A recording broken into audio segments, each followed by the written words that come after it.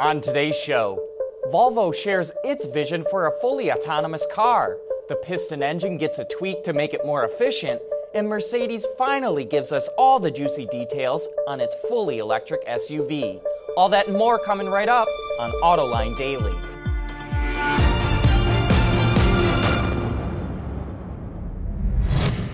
This is Autoline Daily, the voice of the global automotive industry. Sales continue to hum along in the U.S. market. Automakers sold 1.4 million new vehicles in August, almost exactly the same number that they sold a year ago.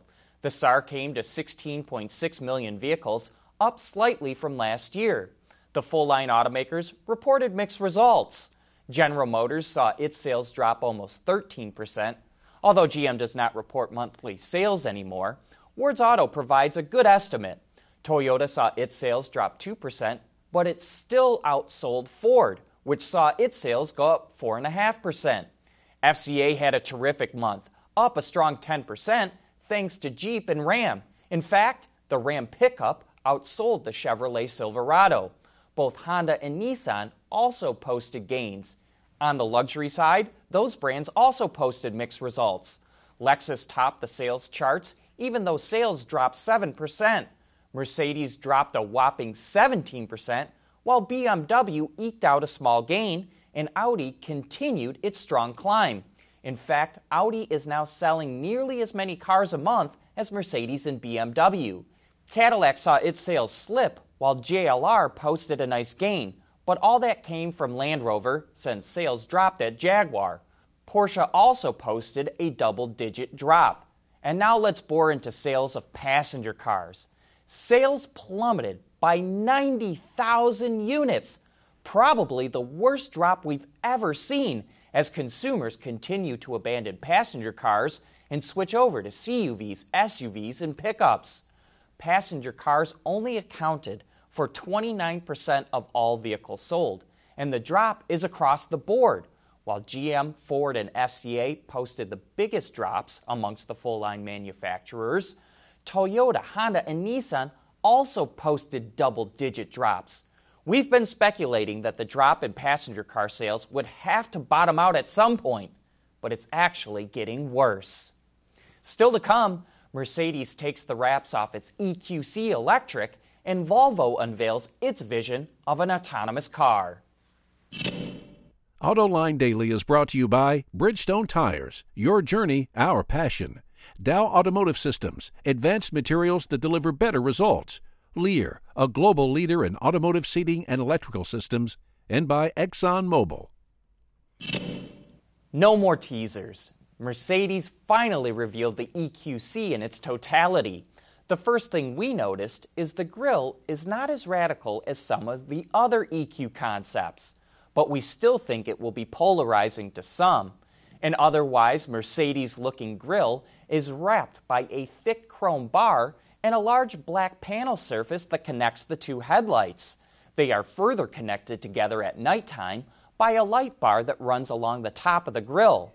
There's also a more upscale version where the chrome bar has been blacked out and the TriStar logo is attached to the grille by two horizontal bars. The lower fascia is different as well, and we actually think it looks kind of like a handlebar mustache. The rear is highlighted by LED taillights linked together by a long light bar. Mercedes says the interior has an electro look, reflected in the ribbed edge of the instrument panel, which resembles the cooling ribs of an amplifier. We say look how minimalistic the interior is, and how the center cluster and infotainment screen look similar to the new A-Class sedan and Sprinter van. Power will come from two electric motors, one at the front, one at the rear, which combine for over 400 horsepower. An 80 kilowatt-hour battery pack is estimated to yield 450 kilometers, or about 280 miles of range, and that's based on the European NEDC test cycle. The EQC should go on sale in Europe in the middle of 2019, and it's going to be interesting to see how much it costs. Volvo wants to expand its business beyond being a traditional car maker, and it's looking at autonomy as a way to achieve that. The company just introduced an electric autonomous concept called the 360C. But instead of being a technology showcase, it's meant to highlight the potential business case around self-driving cars.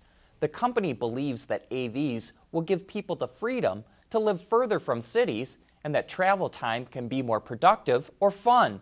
So it designed the interior for 4 potential uses: sleeping, a mobile office, a living room, or an entertainment space.